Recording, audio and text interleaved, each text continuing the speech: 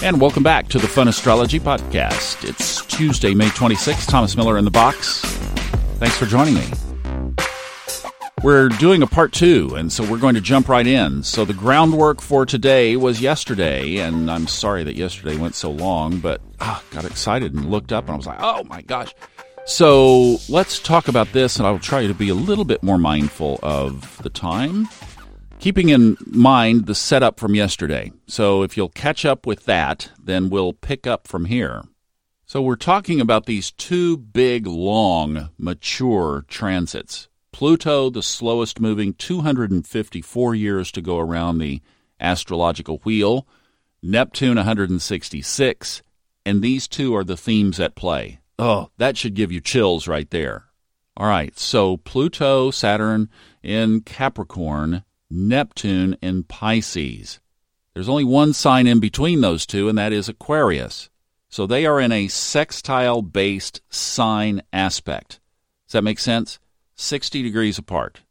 Now, ancient astrologers would say that it doesn't matter. So ancient astrology acknowledged something that modern astrology doesn't, and that is that signs can have aspects regardless of orb.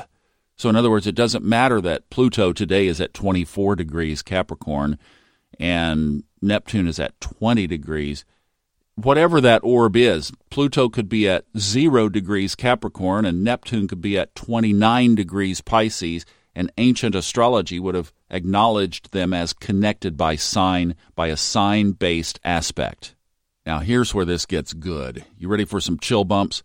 So, Steve Forrest, who I've been narrating this legacy series of his called the Elements series, mentions something thematically. Steve Forrest, without question or argument, one of the most prolific astrologers in the world today. When you talk about aspects, what he says is that those two energies are trying to work together. Let those words sink in. So we have Saturn, Pluto, Jupiter, already connected, and we have going all the way back to February.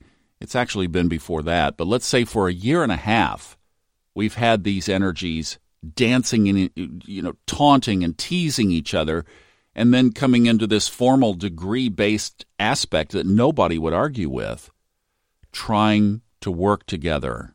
All right, let that soak in. So here are some numbers on that. February 3rd, 2019, Saturn and Neptune were sextile exactly at 15 degrees. Then Neptune went into retrograde, so they moved forward. Then they both went into retrograde eventually.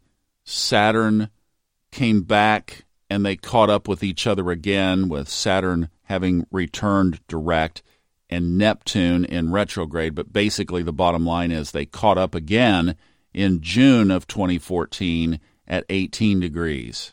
You have to explain that in the context of the retrograde, or else the numbers don't make sense. But yes, that's what happened. And as I was looking at it, I was like, whoa, okay. And then I traced it out. So they went exact degree-based sextile in February and again June. Let's bring Steve Forrest's words back into the picture. They're trying to work together. Now, remember when we had this last full moon in Gemini? This is how I feel the chart. So something, as I was preparing for this podcast, something just said, go back to the lunar cycle.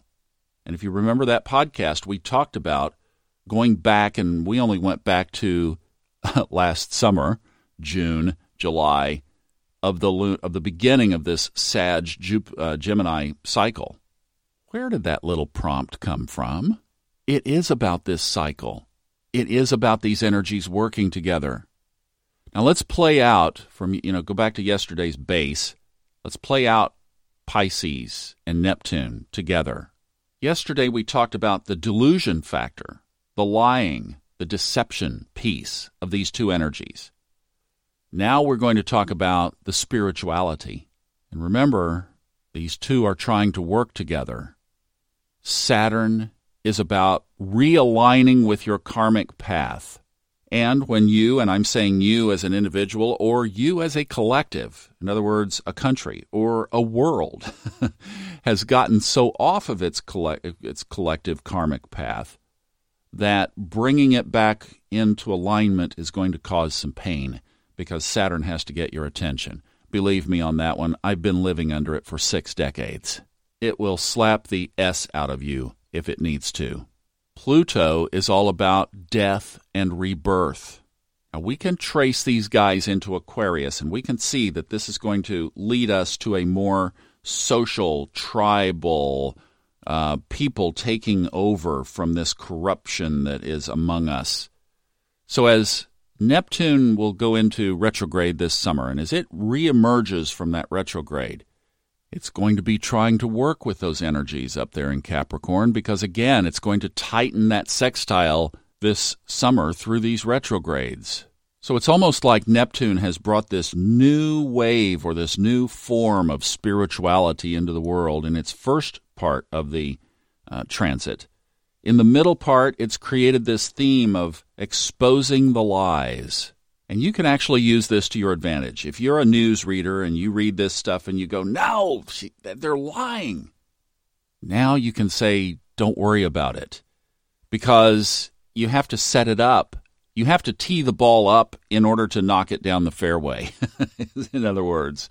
And that's what's getting ready to happen, because what I could see is in Neptune's third decan or third phase, the last 10 degrees of its transit through Pisces, it launches the new spiritual consciousness that it has been setting up for the last 2/3 of its transit. So remember, these energies are trying to work together. So Saturn and Pluto doing their destruction up there in Capricorn, they're just doing, I've said, well, I started calling them last fall, the Blues Brothers of karmic transformation, right? We've been saying that. You can go back and listen to the old episodes. The Blues Brothers have done their wrecking ball stuff. They've been doing what Saturn and Pluto do. They've just been living their character. I mean, go back and look at what happened the last 2 times that Saturn and Pluto have conjoined. 1518 and 1284. I've got that video that I did back in the fall. A lot of you have downloaded it. Well, now setting up for this next phase of Neptune in Pisces, which is going to be moving toward the illumination and the enlightenment of a new era of consciousness and spirituality. And that completes the cycle of the 2012, whatever the Mayans were seeing. And it also gives us this hope, or even if you base your viewpoints on that astrology really does work quite prolifically, that we are going to see unfold between now and 2025 what we need to go through in order to usher in this new level of consciousness. And when the chart gives you that double punctuation of an exclamation mark, you really see what Steve Forrest is talking about. These two energies are trying to work together. And a sextile is what you would call a soft or easy aspect. So in other words, there's not the tension. They're just doing their thing, gang. So for all the turmoil that's going on, just know that this is moving in a very positive direction. Now, what direction is it moving in? Well, then we have to follow Neptune into Aries, fire sign. Whoa, wait a minute. That watery Neptune moves into Aries, heat and fire? Yes, it does. In 2026, and we'll talk about that tomorrow. Have a good one.